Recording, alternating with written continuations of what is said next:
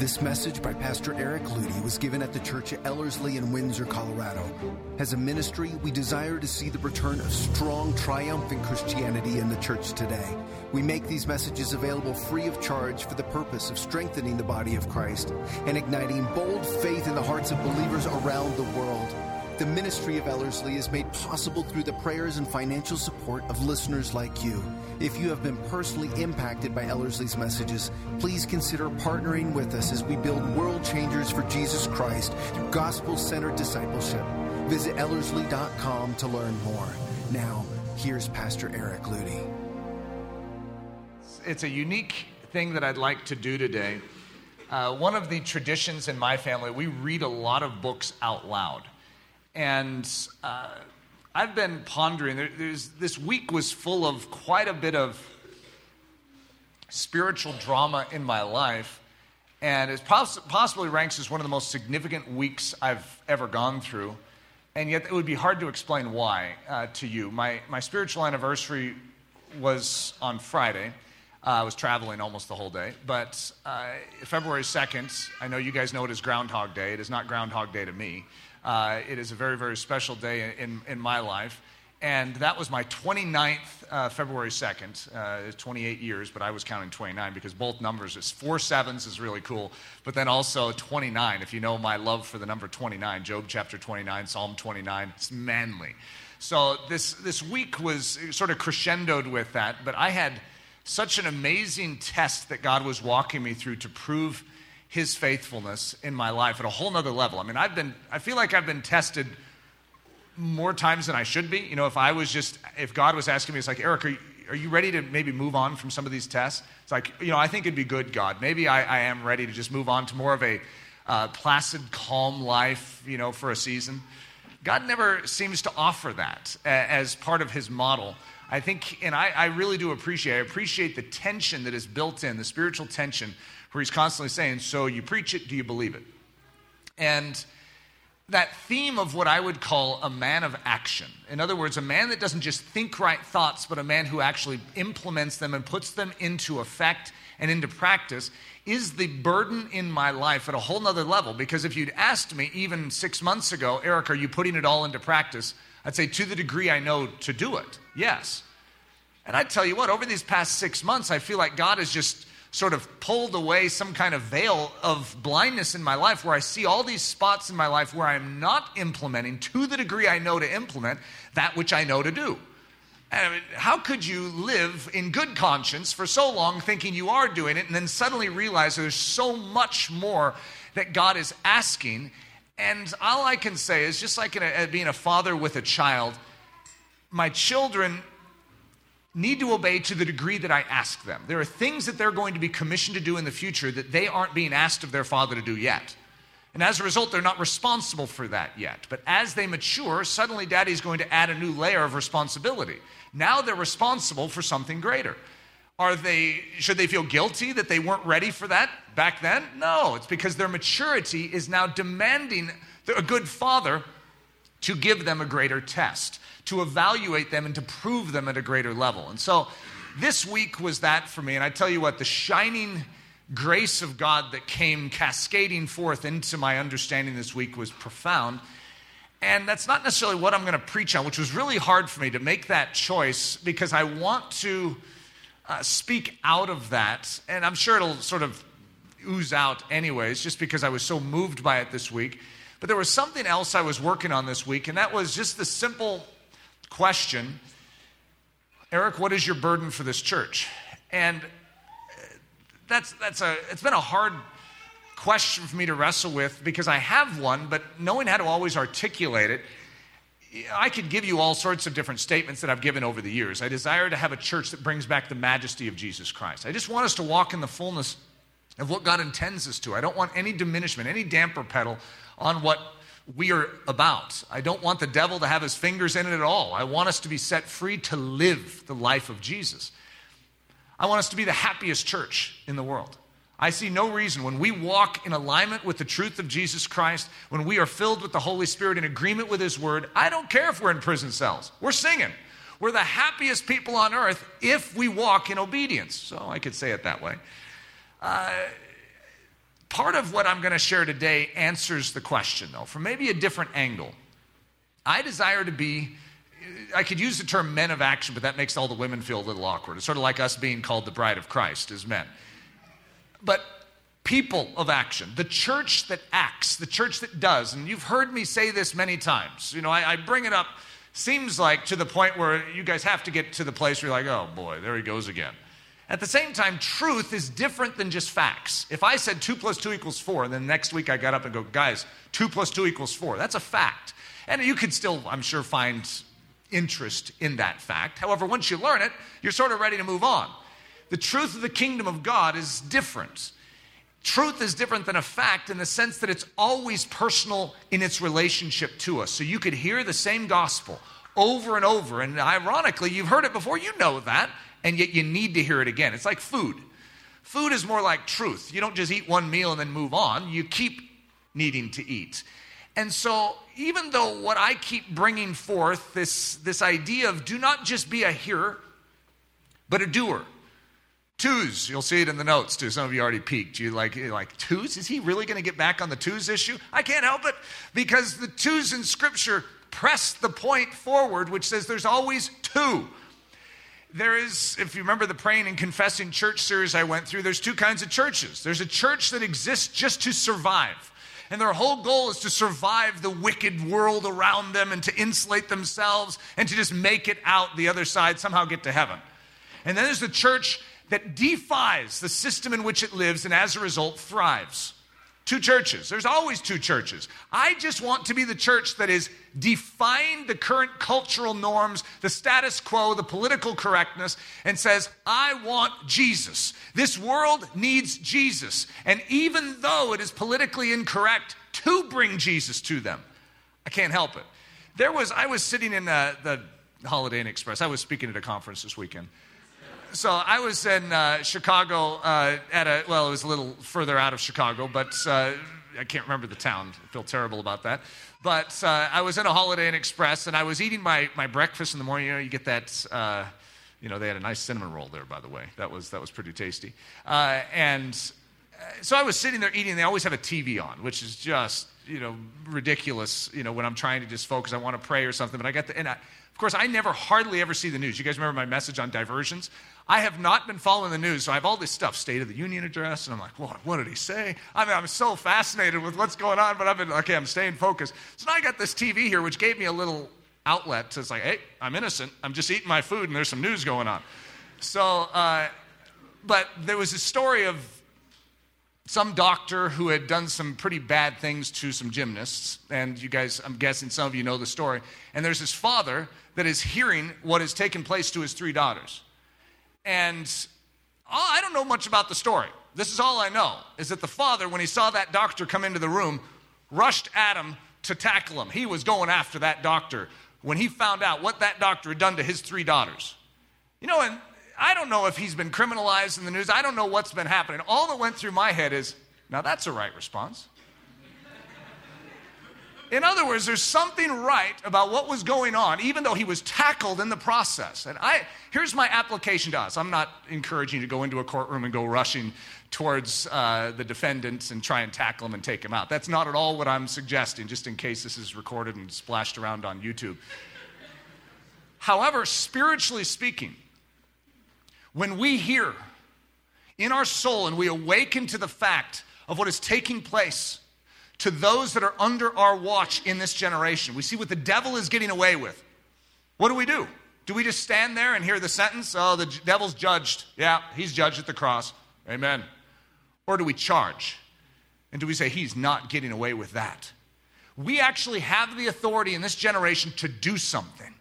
The devil can even try and tackle us. He can't stop us. The Church of Jesus Christ is a freight train, and the gates of hell shall not prevail against it. When we finally awaken to the fact that we must be action men, women, we must put into movement the very things we know, as opposed to just letting them nestle in our brain and feel good. In other words, we may be right in our thinking, but are we living right in our behavior? So to address that issue and to bring it from a different angle, I would like to bring up the tradition that the Ludy family has of reading books out loud. It is actually one of the most important things in my marriage with Leslie. All through our marriage, I used to always just read books, and then we discovered audiobooks, and then I could get something done while the book is going. Then it became a family tradition, and now we have this tradition where, the kids will sit and I will pace around, oftentimes with a computer or an iPad, depending on how I have the book. I usually have an ebook version. It sounds terrible. It's not as romantic as the dusty old version, but it's a lot easier, believe me. It holds your spot, no bookmarks needed. It's really, really nice. But as far as the discussion, the dimension of how it draws our family together, we all heard the same thing. We can reflect on the same thing. And it becomes a language between us. Like Leslie and I have constantly referred to it. It's like, that's why we call our marriage Barracks 28. That's where Corey and Betsy were at Ravensbrook. And we just refer to that. I mean, sharing a pillow, sharing a breath. It's like all those things have become pictures between us to articulate what we're going through. And as a result, it bonds us. And so, at the risk of having a very odd message today, I'm going to do something for you. I brought up the message by C.T. Studd, which is called Chocolate Soldiers, which has to be one of the most amazing essays ever written. However, the way that I'm built, and with my background in Christianity, with my background on C.T. Studd, and all the books I've read from the 1800s, I can read it, and I love it. Most people read it, and it's not that easy to read. And they don't understand what he means. His terminology is very old British. And so they're like, what in the world is he talking about? I think it's hilarious. I mean, I just laugh out loud hearing C.T. Studd talk. I just think it's great. And so what I did this week, as a gift for all of you, is I have developed a manful adaptation of C.T. Studd's Chocolate Soldiers. I changed the name just so no one mixes it up with his original rendition. It's called No More Chocolate Soldiers. And so I'm going to read that to you today, our manful adaptation. It's pretty potent. And just to introduce you to C.T. Studd is really fun. But this one's called No More Chocolate Soldiers. My subtitle is Lending C.T. Studd the Pulpit at Ellerslie for a Day. If I had a dream, it is one of those things that, yes, will not happen unless we do it this way, and that is to have C.T. Studd actually come into this church one day and give us a word from heaven. It's like if he said to me, Eric, what do you want me to preach?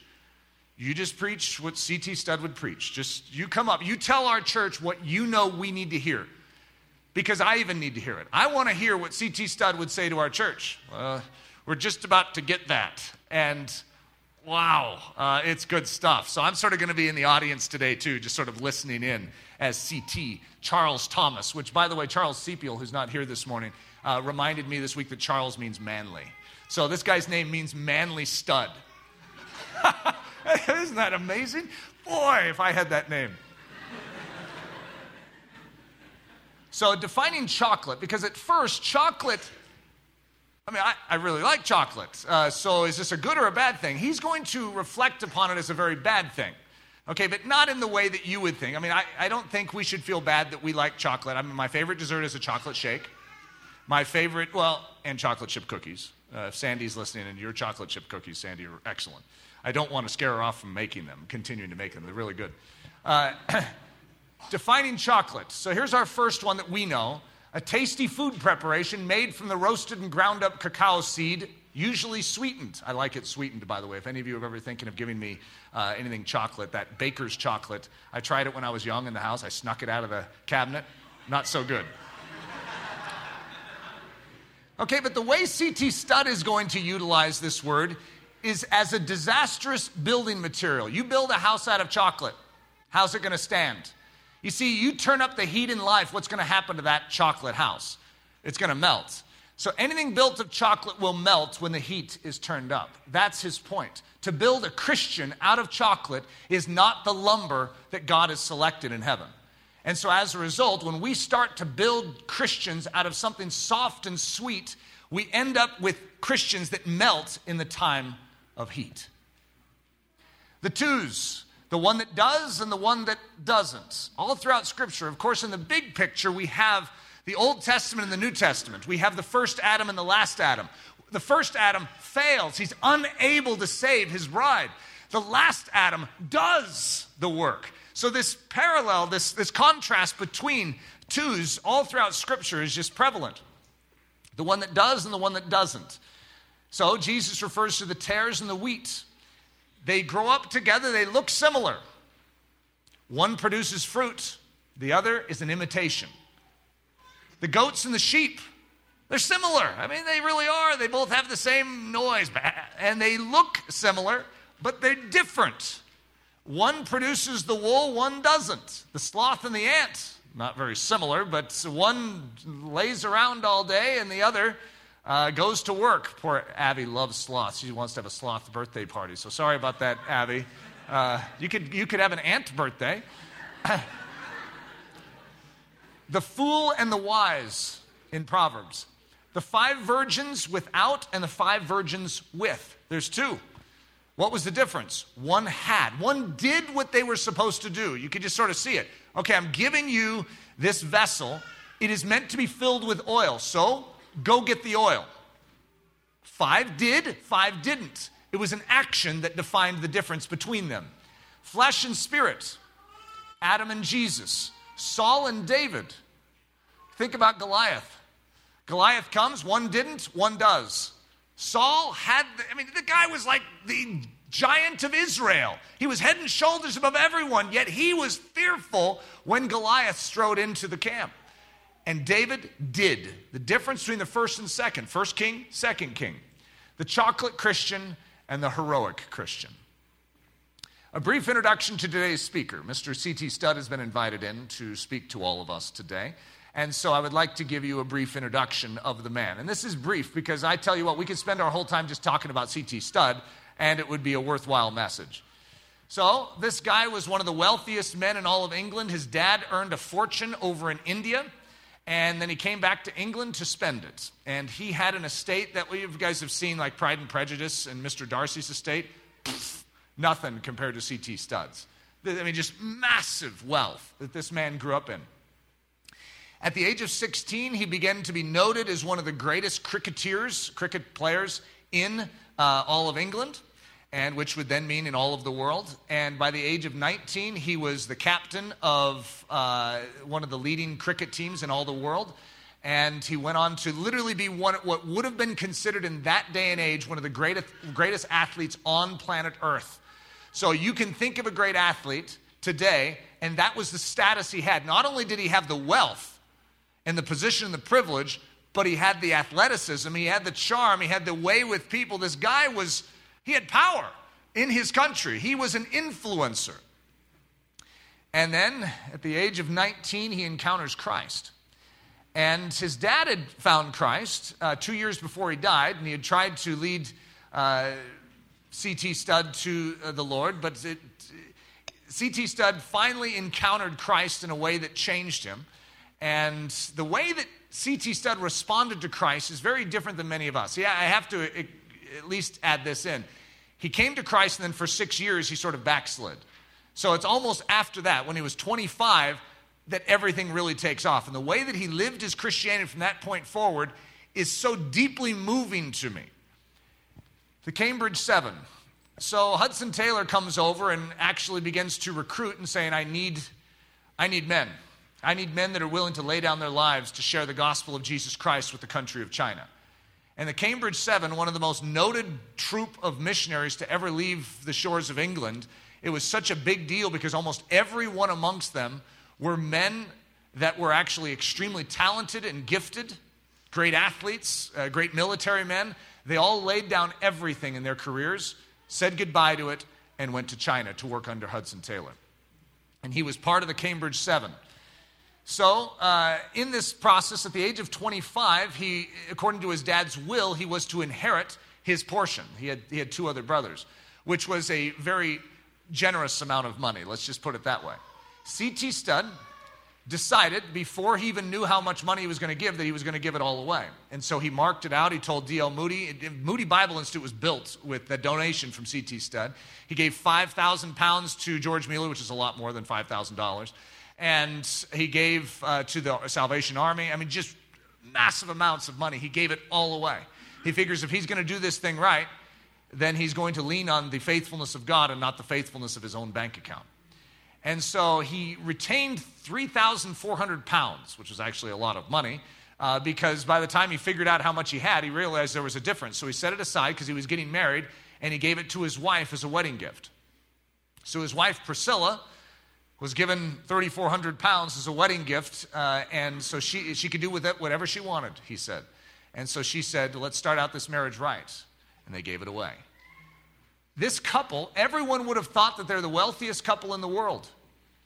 Living in China, no one would have ever assumed that they needed support as missionaries.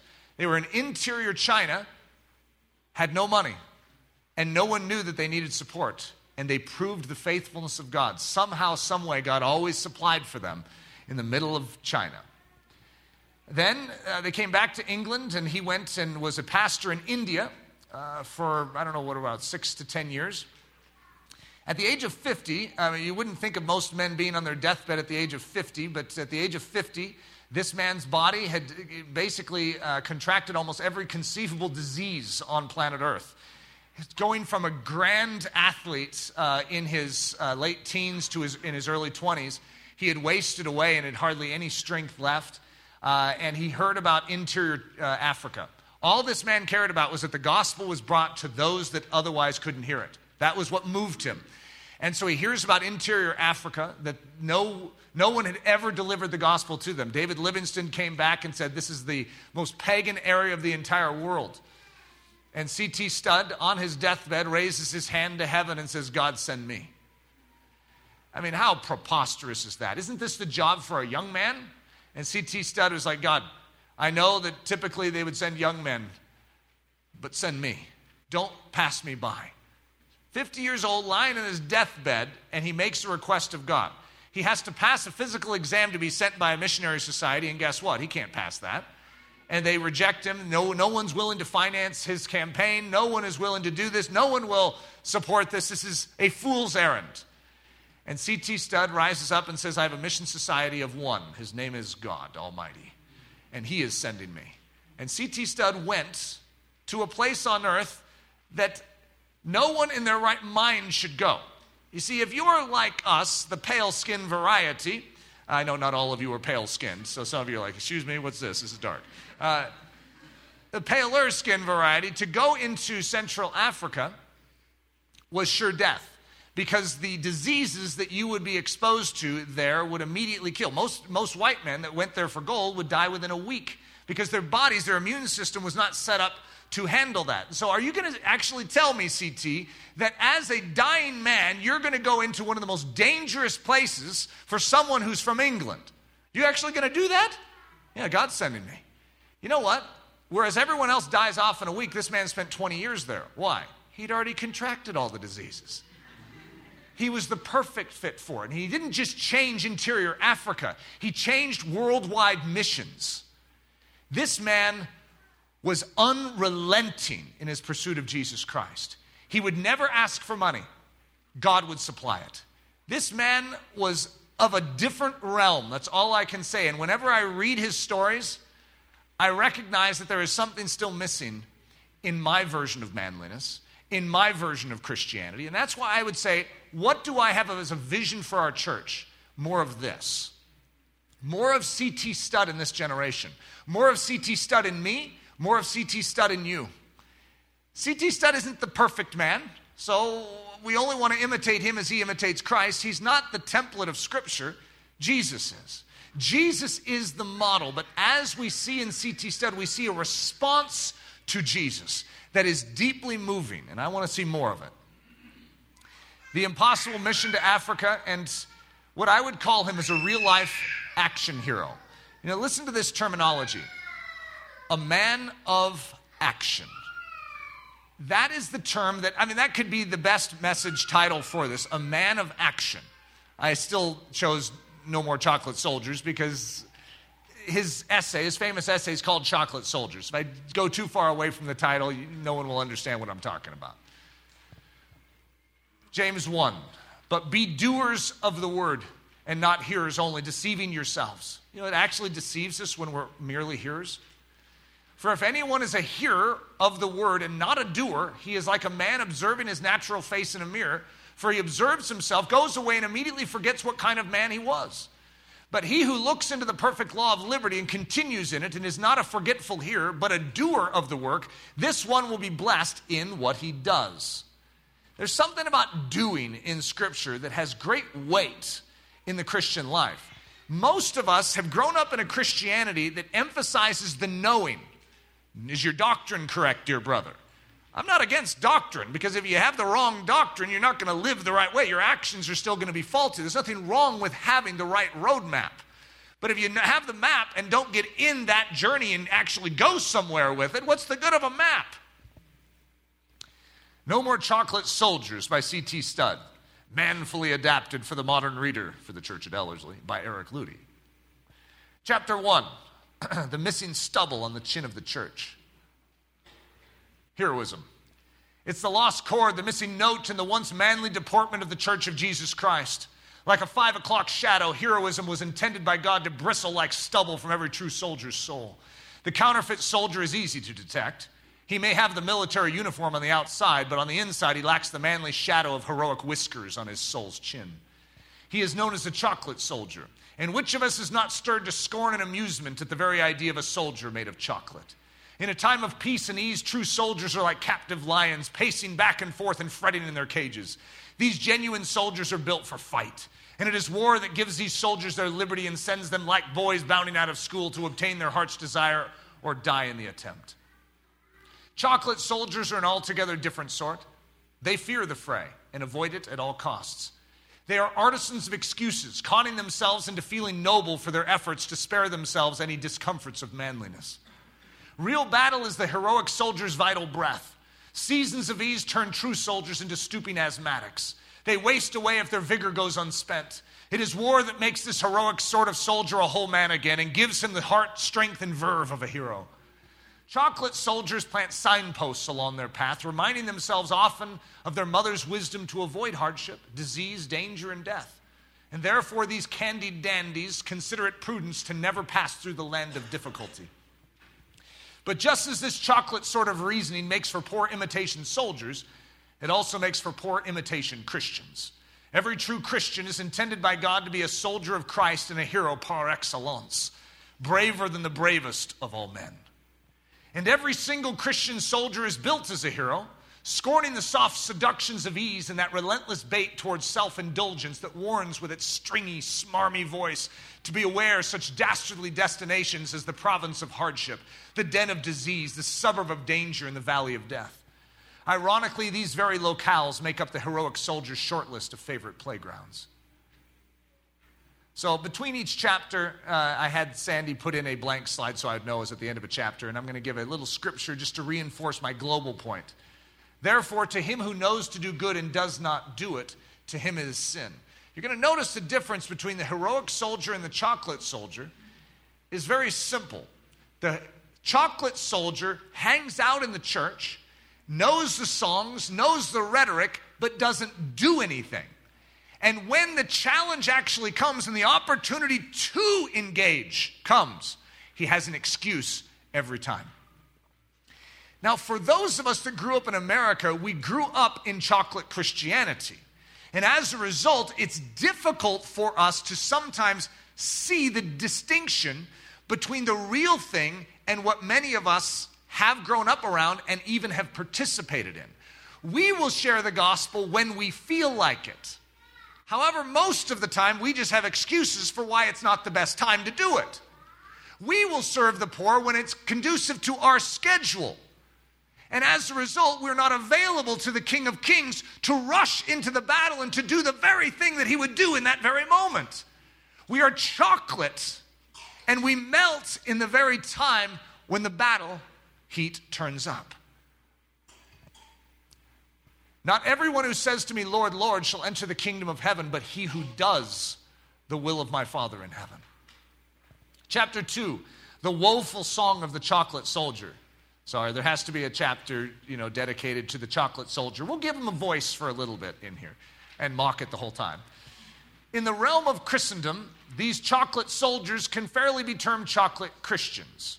And this candied chocolate variety of Christian is, as Christ would term him, a goat amidst the sheep and a tare amidst the wheat. He is a strange other sort of character fighting within the church today for elbow room and say. To the kingdom of heaven, this religious milquetoast is an oddity and freak show, playing an altogether different role than the biblical script assigned him. When the scriptures say stand, he sits. When it says fight, he lies down and goes to sleep. Watch closely and you will certainly recognize him. You will know him by the fact that he dissolves in water and quickly melts at the smell of fire. Some may refer to him as a sweetie, a bonbon, a lollipop. He lives his life on a glass dish or in a quaint designer cardboard box. And clad in his soft clothing, he has a little frilled white paper around him in order to preserve his dear, little delicate constitution. We shouldn't be surprised to see these chocolate soldiers in our midst, for they have always been there. Their self-coddling ways rise like pustules all throughout the pages of Scripture. They lurk in the shadows of nearly every sacred story, engaging in loud coughing fits and demonstrative spasms of selfishness. He said, "I go, sir," and went not. This is a picture of chocolate at its finest. This chocolate man said he would go to the heathen, but he stuck fast to Christendom instead. When I read through this, there's two key writers that oftentimes I'll go to when I start to recognize that I am excusing myself. C.T. Studd is one of them. Richard Wurmbrand is the other. They're very different in their personalities, but Richard Wurmbrand, I can't say anything. When he starts talking, whether I listen to one of his sermons or I read one of his books, all it does is it strikes me dumb. And it's like, okay, my excuses stink. Richard Wurmbrand, his advice was, you need to be preparing for suffering, church. What are you doing? He would go through supermarkets when he came to the United States and walk through and discipline his soul to walk through and say all the things he doesn't need, all the things he could live without by the grace of God. Not the way most of us would do it. So how many of us have said, "I go, sir," and did not go? They say and do not. Again, a taste of genuine religious chocolate. The chocolate man will tell others to go and yet not go themselves. In the heat that melts chocolate, heroism is refined. There was no chocolate in General Gordon when he leapt upon the parapet of a trench in the heat of the conflict with the Russians outside of Sevastopol, braving the rain of enemy fire while repairing the gabions so that their men might remain safe. A gabion is like an earth entrenchment. Gordon did this after overhearing a corporal having hot words with a low-ranking sapper, a private, regarding who was supposed to perform this perilous job, the corporal or the private. On hearing this, Gordon, though the highest-ranking officer, sprang from the trench to do the work himself. "Never," shouted the general to the corporal as he returned to the trench, "never tell another man to do that which you are afraid to do yourself." Oh, boy, how many of us as pastors need to hear that yelled at us? That's the message for the church today. If we're going to preach it, we live it. To the chocolate Christian, the very thought of war brings a violent shivering fit, and the call to battle always finds him paralyzed and lying in bed. I really can't move, he claims with his chocolate-coated reasoning. I only wish I could, but though I can't move, I can sing, and here are some of my favorite lines. I'm not going to sing it for you guys. I'll just give you the lyrics, okay? That would be extra awkward. I must be carried to the skies on a flowery bed of ease. Let others fight to win the prize and sail through bloody seas. God cares too much about me to ship me off to war. I must mind the babies playing on the floor. Wash and dress and feed them 40 times a week till they're all roly-poly puddings, so to speak. Chorus. Round and round the nursery let us skip about. Sugar and spice and all that's nice. This is what we tout. That's the end of chapter 2. Quite a climactic finish, wasn't it? Matthew 7, Jesus speaking. Therefore, whoever does these sayings of mine, whoever hears these sayings of mine and does them, I will liken him to a wise man who built his house on the rock. Doesn't just hear, does. For whoever does the will of my Father in heaven is my brother and sister and mother. Chapter 3, tracing the epic foot tracks of the legends of yesteryear. God never was a manufacturer of chocolate and never will be. God's men are always heroes. In Scripture, you can trace their giant foot tracks down the sands of time. This is a pretty special thing. If any of you have read through Chocolate Soldier, and I would ask you, what's your favorite part? I mean, this little stretch right here of the giant foot tracks, he's going to go through these great men of Scripture, and he's just going to bring out these qualities in them. They're like, yeah, That's right, that's the way it's always been. Noah walked with God. Not only did he preach righteousness, he lived it. He went through water and did not melt. He breasted the current of the popular opinion of his day, scorning alike the hatred and ridicule of the scoffers who mocked the thought of there being but one way of salvation. He warned the unbelieving, and entering the ark himself did not open the door an inch when God had shut it. Now that is a real hero, untainted by the fear of man. Abraham was a simple farmer who, at a word from the invisible God, marched with family and stock through the terrible desert to a distant land to live among a people whose language he could neither speak nor understand. There was no chocolate in that, but later he did even better. He marched hot foot against the combined armies of 5 kings, flushed with recent victory to rescue one man. How big was his army? Just 318 odd fellows, armed like a circus crowd, and without a trace of chocolate inside him, he won the day. As the old hymn says, he always wins who sides with God. What pluck! The man was only a farmer. He had no war training. What was his open secret? He was a friend of God. Moses, the man of God, was a species of human chameleon. Scholar, general, lawgiver, leader, etc. He was brought up as the emperor's grandson with more than a good chance of coming to the throne. And he had only one thing between him and it: truth. What a choice. What a temptation. The bargain was clear: a throne for a lie. Or on the other end, it was ignominy, banishment, or likely death for the truth. He played the man. Refusing to be called the son of Pharaoh's daughter, he chose rather to suffer affliction with the people of God than to enjoy the pleasures of sin and success for a season, accounting the reproach of Christ greater riches than the treasures of Egypt. Again, I see him, now an old man and alone, marching stolidly back to Egypt after 40 years of exile to beard the lion in his den, to liberate Pharaoh's slaves right under the monarch's very nose and to lead them across that great and terrible wilderness. This whole venture was a wildcat affair, if ever there was one. And may I ask, when were God's schemes otherwise? Look at Jordan, Jericho, Gideon, Goliath, and scores of others. Those tame tabby cat schemes are for those of the chocolate brigade. God's schemes are anything but tame, and they are ill-fitted for those that don't delight in difficulty. God's ways are fraught with the wilds of obedience and the dangers of faith. And it is men like Moses who revel in these desperate ventures for Christ, expecting from God great things and running headlong into the impossible with breathless exhilaration. History cannot find a match to this feat of Moses. How was it done? He consulted not with flesh and blood. He obeyed not men, but God. Once again, I see the old graybeard, this time descending Mount Sinai with giant strides and rushing into the camp, his eyes blazing like burning coals. One man against 2 million dancing dervishes drunk with debauchery. Bravo! Well done, old man. First class. His cheek does not pale, but his mouth moves, and I think I catch his words. If God is for me, who can be against me? I will not be afraid of 10,000 of the people that have set themselves against me. Though a host should encamp against me, my heart shall not fear. And he didn't fear, but wins again. From whence comes this desperate courage? Listen to the testimony of the ages. Now the man Moses was very meek above all the men which were upon the face of the earth. The Lord spoke to Moses face to face as a man speaks to his friend. My servant Moses, said his master, is faithful in all my house. With him I will speak mouth to mouth. Such is the explanation of Moses, the chameleon, the man, the friend of God, and consequently a first-class hero. David. Aren't these good? See, I'm enjoying it. Whether or not you guys are liking this is like a thrill for me. I love this stuff. David, the man after God's own heart, a man of war and a mighty man of valor. When all Israel was on the run, David faced Goliath alone with God. He was but a stripling and well scolded by his brother as well for having come to see the battle in the first place. What a splendid fool Eliab must have been. Did he not understand what heroism demands? As though such a boy as David would go to see a battle and not be compelled to stay and fight? Ha! They are chocolate soldiers who merely go to see battles and coolly urge others to fight them. And David was not constructed out of this dainty chocolate design. No! David went to the battle, stayed to fight, and won. Wise beyond his years, he had no use for Saul's armor. It cramped his freedom of action. He tried it on and took it off quick sharp.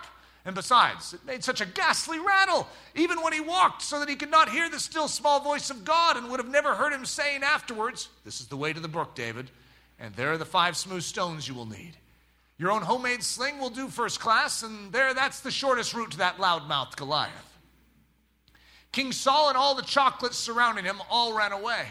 They were all dandies, but David ran upon Goliath, and one smooth stone was enough to silence that boasting behemoth.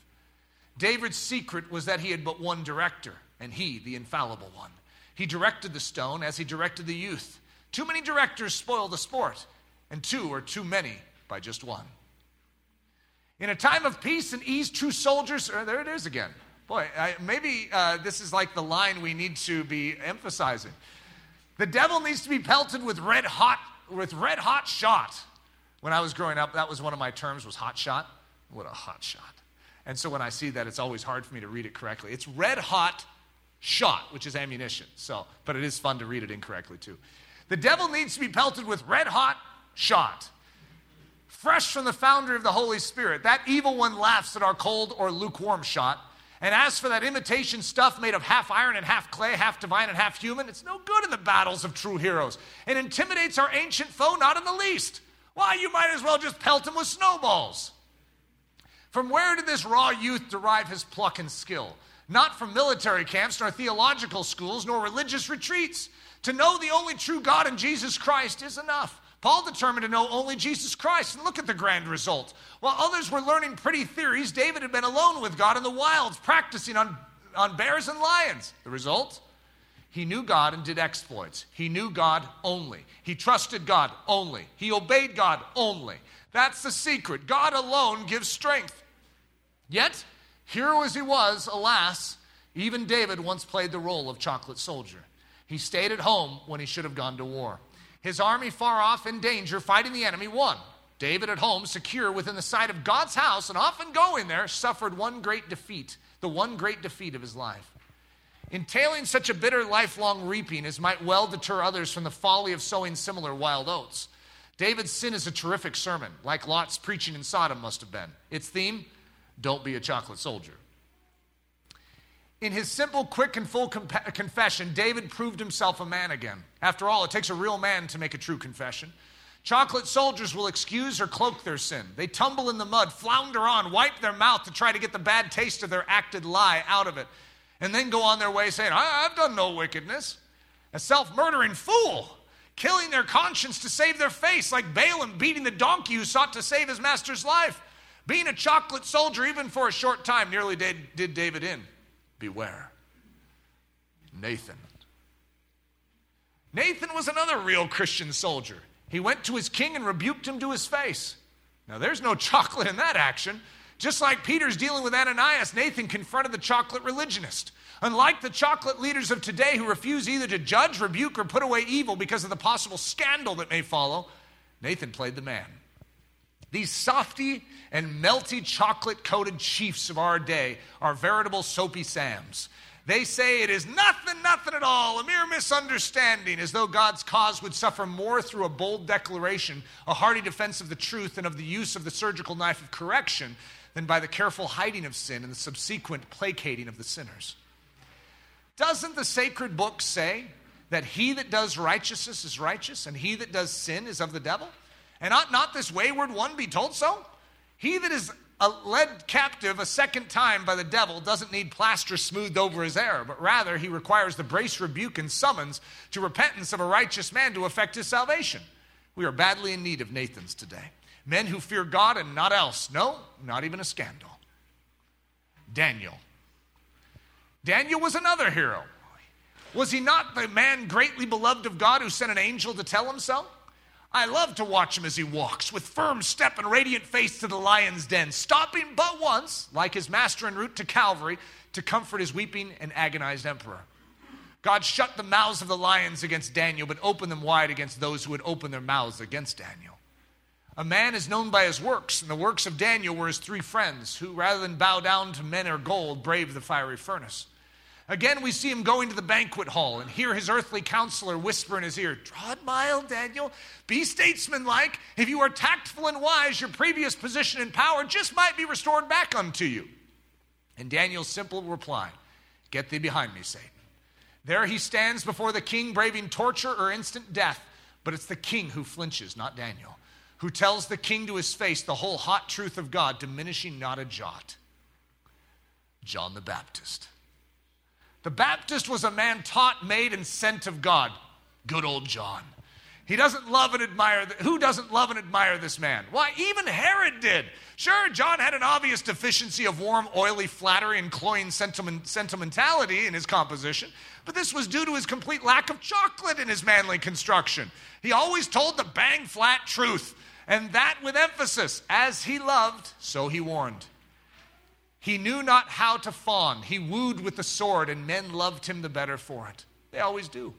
The leaders of religion sent to John to ask him the dearly loved question of every Pharisee. By what authority do you do these good things? They asked that of Christ himself and crucified him for the doing them. John's answer was plain and pungent. I will tell you what you ask and more. John was always so generous. I am nobody, but you and your masters are a generation of vipers. A good hot curry, that. John never served his curries with butter sauce, but he was always very liberal with the chutney. A man of God, no sugar plum or chocolate soldier was he. Thus he also faced Herod after 6 months in an underground dungeon. And he, being brought straight in before the king, surrounded with all the might and majesty of camp and court, blinked at the unaccustomed sight of light, but by no means put blinkers on the truth. God's man blurted out his hot and thunderous rebuke, thou shalt not have that woman to be thy wife. A whole sermon in one sentence, as easy to remember as it was impossible to forget. John had preached like that before, like good old Latimer. That's Hugh Latimer. He was not above repeating a good sermon to a king word for word when the king had not given sufficient heed to it. John received the unique distinction of being paid the compliment of having a first-class character by both God and the kingdom of darkness. Do you hear our Savior indulging in an outburst of exquisite sarcasm? What do you think of John? Is he a reed shaken by the wind? A man clothed in soft raiment? Do you think him a chocolate Christian? How delicious the chocolates were right in front of Jesus at the time. Pharisees, Sadducees, priests, scribes, lawyers, and other hypocrites. How the crowd must have enjoyed it. Is he a prophet? No, he is much more than a prophet. Of men born of women, there is none greater than John. And what did the devil's agent say when after John's death he heard of Jesus? This, I tell you, is John risen from the dead. What a character. Fancy Jesus being mistaken for anyone. He could have been mistaken only for John. Nobody envies him the well-deserved honor, great though it was, for John was a man, pure granite right through, and with not a grain of chocolate in him. Had John but heard Jesus say, you shall be my witnesses unto the uttermost parts of the earth, I very much doubt if Herod's dungeon or his soldiers could have detained him. He surely would have found some means of escape and run off to preach Christ's gospel, if not in the very heart of Africa, then in some more difficult place. Yet Christ said, referring to his subsequent gift of the Holy Spirit to every believer, he that is least in the kingdom of God is greater than he, intimating that even greater powers than those of John are at the disposal of every Christian, and that what John was, each one of us can be, good, straight, bold, unconquerable, and heroic. Paul. But here are other foot tracks, outrageous ones that can belong to only one man, that grandest of Christian paradoxes, the little giant, Paul. Once he thought and treated every Christian as a combination of knave and fool. Then he became one himself. He was called fool because his acts were so far beyond the dictates of human reason, and mad because of his irrepressible, fiery zeal for Christ and men. A first-class scholar, but one who knew how to use scholarship properly. For he put it on the shelf, declaring the wisdom of men to be but folly, and determined to know nothing else save Jesus Christ and him crucified. The result? He made the world turn a somersault. His life was a perpetual gamble for God. Daily he faced death for Christ. Again and again he stood fearless before crowds that thirsted for his blood. He stood before kings and governors and turned not a hair. He didn't so much as flinch before Nero, that vice president of hell. His sufferings were appalling. Read them. He trod in his master's footsteps and so received the same splendid compliment that Jesus did. All forsook him. So as you can see, there were some chocolate Christians in those days too. Anyone who forsook Paul must have been made of chocolate. And doubtless the chocolates excuse themselves as they do today. Who can abide such a fanatical, fiery fool? They must have whispered amongst themselves as they picked up their knapsacks and fled from him in his hour of greatest need. With such an uncompromising character, nobody can possibly work with him or he with them. What a lie. Jesus worked with them, and they got on very well together. Paul was a tactless enthusiast who considered it his business to tell every man the unvarnished truth regardless of consequences. He won his degree hands down and without a touch of the spur. A first-class one, too, that of the headman's axe, next best to that of the cross. And so the tale goes on. Go where you will through the scriptures or history, you find that men who really knew God and didn't merely say they did were invariably paragons of pluck, daredevil desperados for Jesus, gamblers for God. Fools and madmen, shout the world, and the host of chocolates among them. And the angels nod and shout back their agreement. Yes, for Christ's sake, they sure are. Nobly they fought to win the prize, climbing the steep ascents of heaven. Through peril, toil, and pain, O God, let us grace be given to follow in their train. But why do you call me Lord, Lord, and not do the things which I say? Now, I don't know what happens inside of you as we read through this. It's just like, oh yeah, absolutely, that's the way I live. Or if you begin to see that chocolate potential. You see, we have a tendency to measure against a lukewarm church, and compared to them, we're on fire. But then when this guy starts talking, we have a tendency, because he sticks scripture right in front of us and then measures us against it. And this isn't even Jesus. These are men that believed in Christ, looked forward to the Messiah in the Old Testament and followed in his train in the new one. And yet their lives indict us. It shows that we have marginalized the fervor with which we should live. Blessed are those who hear the word of God and keep it. Chapter 4, sorrowful meditations on the pathetic sort of soldier. The chocolate Christians of today can at least boast of having ancient pedigrees. These sad and sorry dandies dangle like woeful tributes of weakness along the corridors of time. And it is for the sole purpose of knowing what sort of life we should not live that I bring to remembrance these pathetic captains of the chocolate brigade. Reuben. First, I give you the dish of chocolates a la Reuben, as brought forth in the baking oven in Judges 5, verse 16. Oh, such great searchings of heart this tasty dish had, and yet still somehow it remained seated among the sheepfolds, listening to the pipings of the much-loved organs in church choirs. Now, it's good to have great heart searchings. It's just better to make great heart resolve. However, if instead of obeying, we squat among the sheep, leaving our few hard-pressed brethren to tackle the wolves by themselves, verily, we are but chocolate Christians. Balaam. The deserty dish of chocolates a la Balaam begins as a first-class treat, even earning the grand and rather tasty title of prophet. But then this chocolatey character develops a squint, melts, and finally runs out of the frying pan into the fire. This is the life of Balaam.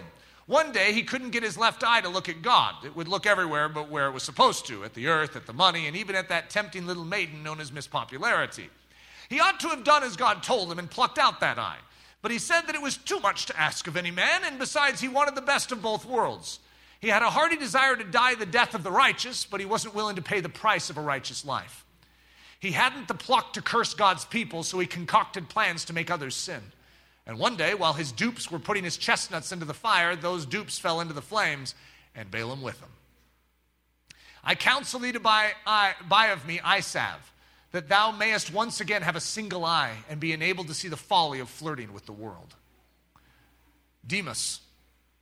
Chocolates a la Demas had a wonderful first bite too, but in the end, Demas left old fiery, hard-hitting Paul for an easier path. He said he thought Paul should wink at or slobber over sin instead of rebuking it. Mark joined the chocolate brigade once. He left Paul and Barnabas in the lurch and went back to Jerusalem for a rest cure, a religious retreat. Thank God he got sick of it after a spell, resigned his commission amongst the dandies, and re-enlisted in God's army. The wrecking balls.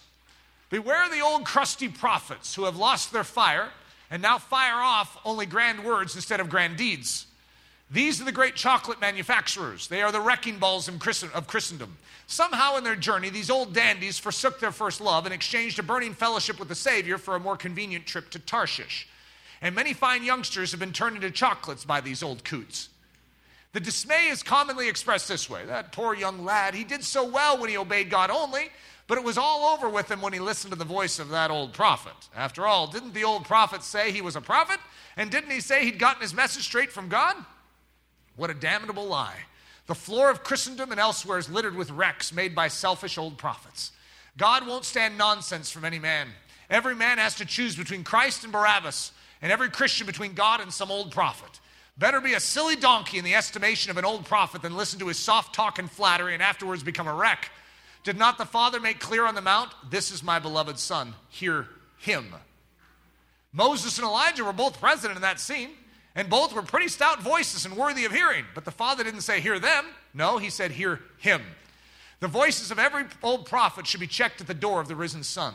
It's the word of Christ that makes great Christians. It's the word of Christ that reigns supreme in the life that shines with real heroism. The 10 spies. The 10 spies were chocolates. They melted and ran over the whole congregation of Israel, turning them into chocolate cream, softies, every one of them afraid to face the fire and water before them. God put them all into the saucepan again and boiled them for 40 years in the desert and left them there. He has no use for chocolates. It's no small thing he despises. But chocolates, for he said, "Your little ones shall inherit the promised land which you have forfeited through listening to men and despising me." Jonah. Even the great prophet Jonah spent a short season as a chocolate soldier. Told to go to Africa, he went to Liverpool and took ship for America. Luckily, he met a storm and a whale, which after 3 days' instruction taught him how to pray and obey and set him once again on the right track. There's nothing that shows up chocolates so much as a bit of a breeze among God's people. Paul and Barnabas had one once. Judging from experience, I guess there were some chocolates about them who got into a fog right away because of it. Before that, they had vowed they would go to the heathen, but this breeze between P and B put them off. If they hadn't been made of chocolate, they would have said, "This affair between Paul and Barnabas only makes it more necessary for me to keep close to God and to do what he told me to do more exactly and punctually. So I shall go a bit sooner to Africa. That's all." Difficulties, dangers, disease, death, or divisions don't deter any but chocolate soldiers from executing God's will. When someone says there's a lion in the way, the real Christian promptly replies, "Well, that's hardly enough incentive for me. I want a bear or two besides to make it worth my while to go." Chocolates are very fond of talking loud and long against some whom they call fanatics, as though there were any danger of Christians being fanatics nowadays. It would be grand news if we were actually in danger of such a thing, for it appears that good old-fashioned Jesus-loving fanatics are as rare as the dodo. And that's disturbing because God's real people have always been called fanatics. Jesus was called mad, so was Paul, so was Whitefield, Wesley, Moody, and Spurgeon. No one has graduated far in God's school who has not been paid that compliment of being called a fanatic. We Christians of today are indeed a tepid crew. Had we but half the fire and enthusiasm of the suffragettes in the past, we would have the world evangelized and Christ back among us in no time. Had we the pluck and heroism of the flyers, of the men who volunteered for the North or South Polar expeditions, or for the Great War, or for any ordinary daredevil enterprise, we would have every soul on earth knowing the name and salvation of Jesus Christ in less than 10 years. Alas! What stirs ordinary men's blood and turns them into heroes makes most Christians run like a flock of frightened sheep. The militants daily risk their lives in furtherance of their cause, and as a result, a placard that reads "Shame" hangs about our necks as a church as we labor to justify our unimpassioned inactivity by claiming that braving such risks and fighting against such odds would be tempting God. However, no conquest is made in assured safety, and conquest for Christ certainly cannot be achieved that way either.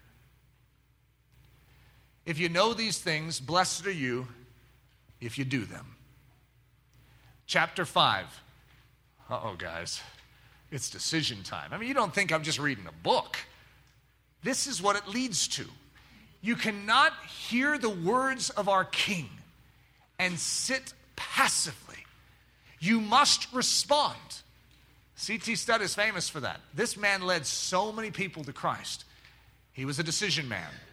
As I think Bo called him before we started, a fork in the road. You come to this guy and you have to make a decision. You can't just keep living the way you've been living.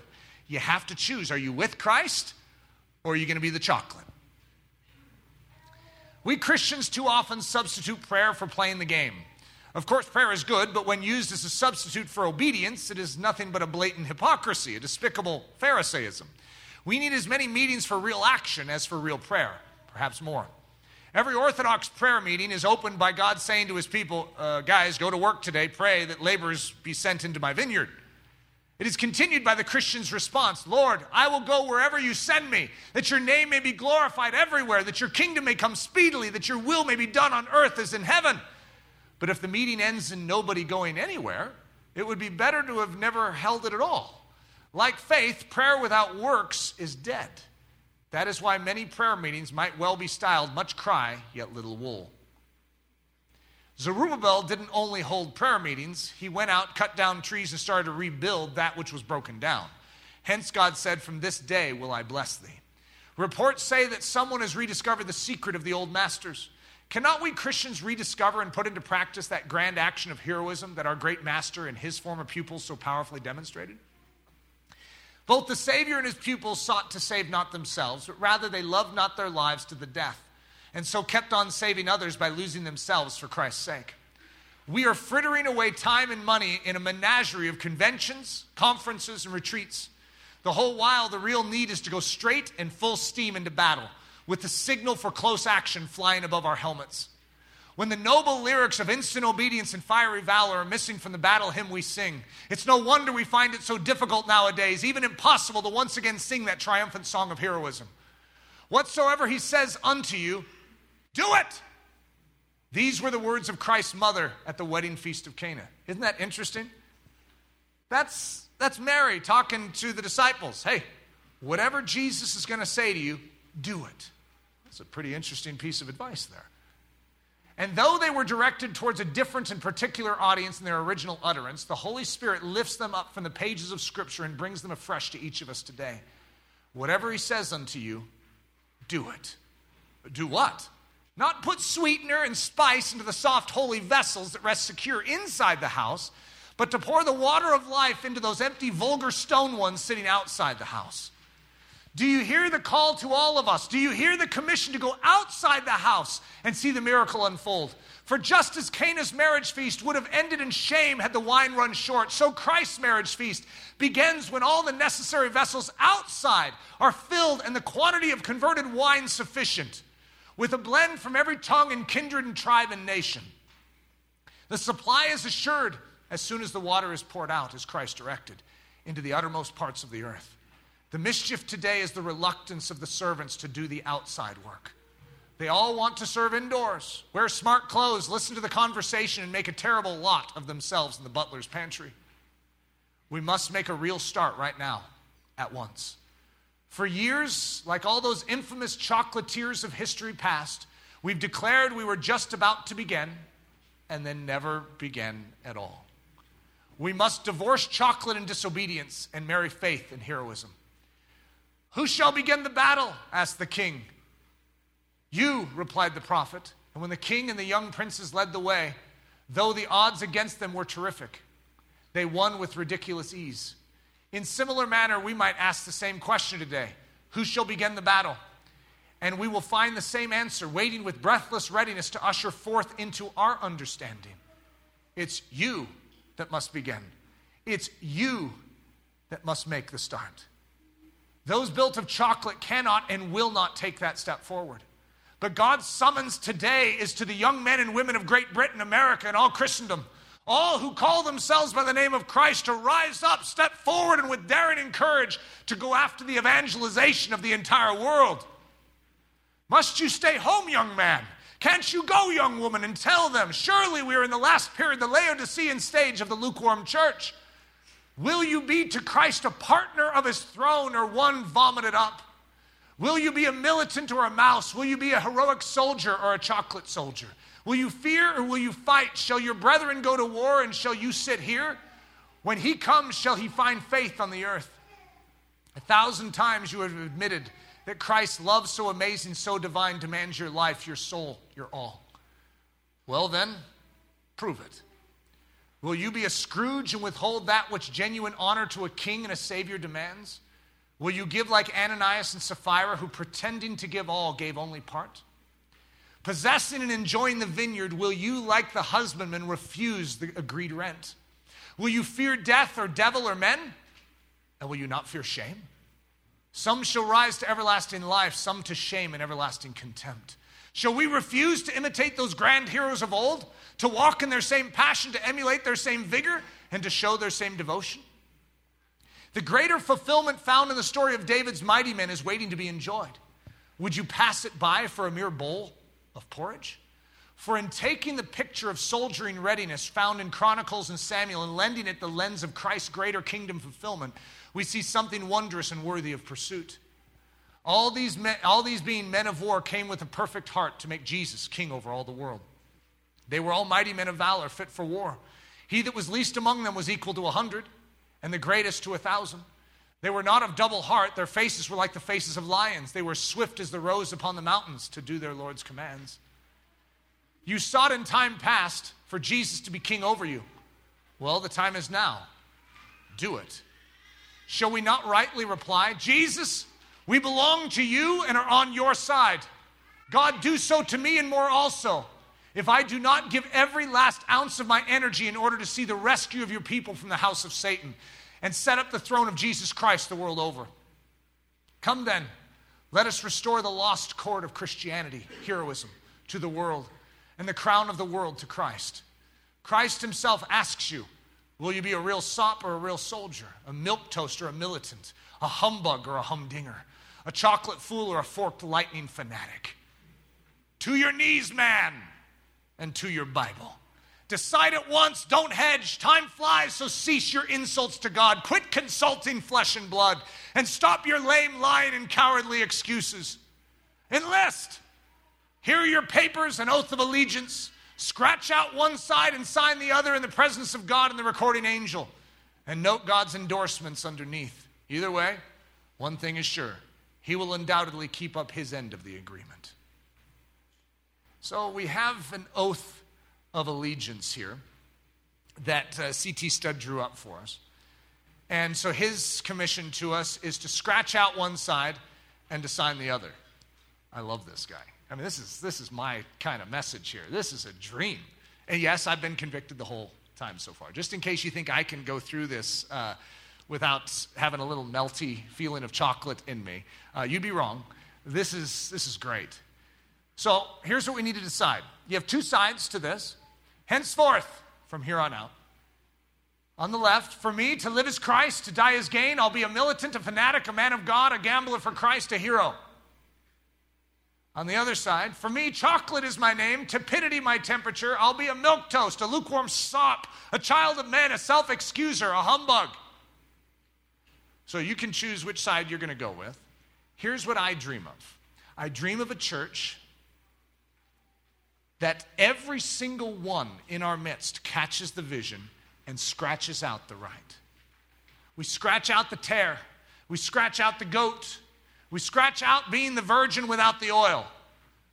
We scratch out being the sloth, the sluggard, the fool. We scratch out being in Adam. And we say, no more. Yep, it'll cost me my life. It always has. Every sincere follower of Jesus Christ, he has to count the cost before he signs this paper. Very likely, it'll mean imprisonment. Very likely, it'll mean torture. Very likely, it will mean death. I'm just being blunt with you. Study history. We can get some copies of Fox's Book of Martyrs if it would help you guys. However, the story of the saints of God throughout the ages is we are not ashamed to follow in the direction of the one who suffered for us. We're willing to pick up a cross. We're willing to deny ourselves. We're Christians. That's the only definition of Christian that's ever been. There has never been a version of Christian which is self-seeking and chocolatey. And as a result, it's high time for us that we get this clear in our understanding. I love what is put at the bottom. God's promises are sure in either case. On the left, I am with you always. On the right, I will spew thee out of my mouth. The seriousness and the straightforwardness of this message doesn't fit in American culture. Some of you felt that as I was reading. It's like, I don't think you're allowed to just say it that straight. Well, I was just reading what he said. Of course, that was just C.T. Studd. That's the way we all should understand it. I appreciate C.T. Studd. To me, in a sense, he's like a spiritual father. The pastor of this church looks at that guy as a spiritual father. That's what I believe. I believe that Christianity is serious business, though we are the happiest people on earth. I believe it demands our all. I don't know what that means for each one of us. I believe that we need to deliberately today take action. Not just agree mentally, but to put ourselves into a preparatory place to move, to ready ourselves for battle, to ready ourselves to share what we have inside of us, to ready ourselves to even be called of God elsewhere. I'm not saying from the body of Christ, but into this world to share this gospel. I think a healthy church always has that dimension. It does not mean we do not reach that near to us. Windsor needs Christ just as much as Timbuktu. However, there may not be any missionaries in certain places in Timbuktu. And as a result, God may choose one of us to go. I just simply want us to carry that burden. No more chocolate allowed. Let's allow the Holy Spirit to melt it away so that we can begin to function with that heroism that He designed us to walk in. We hope you have enjoyed this message by Pastor Eric Ludy, delivered at the Church at Ellerslie in Windsor, Colorado. Feel free to make copies of this message, but do not charge for these copies or alter their content in any way without expressed written permission. For more information about us or to help support the ministry of Ellerslie, we invite you to visit us at ellerslie.com, ELLERSLIE.com. Please know that you are not alone in this battle for truth, and we are cheering you on down the narrow way of the cross.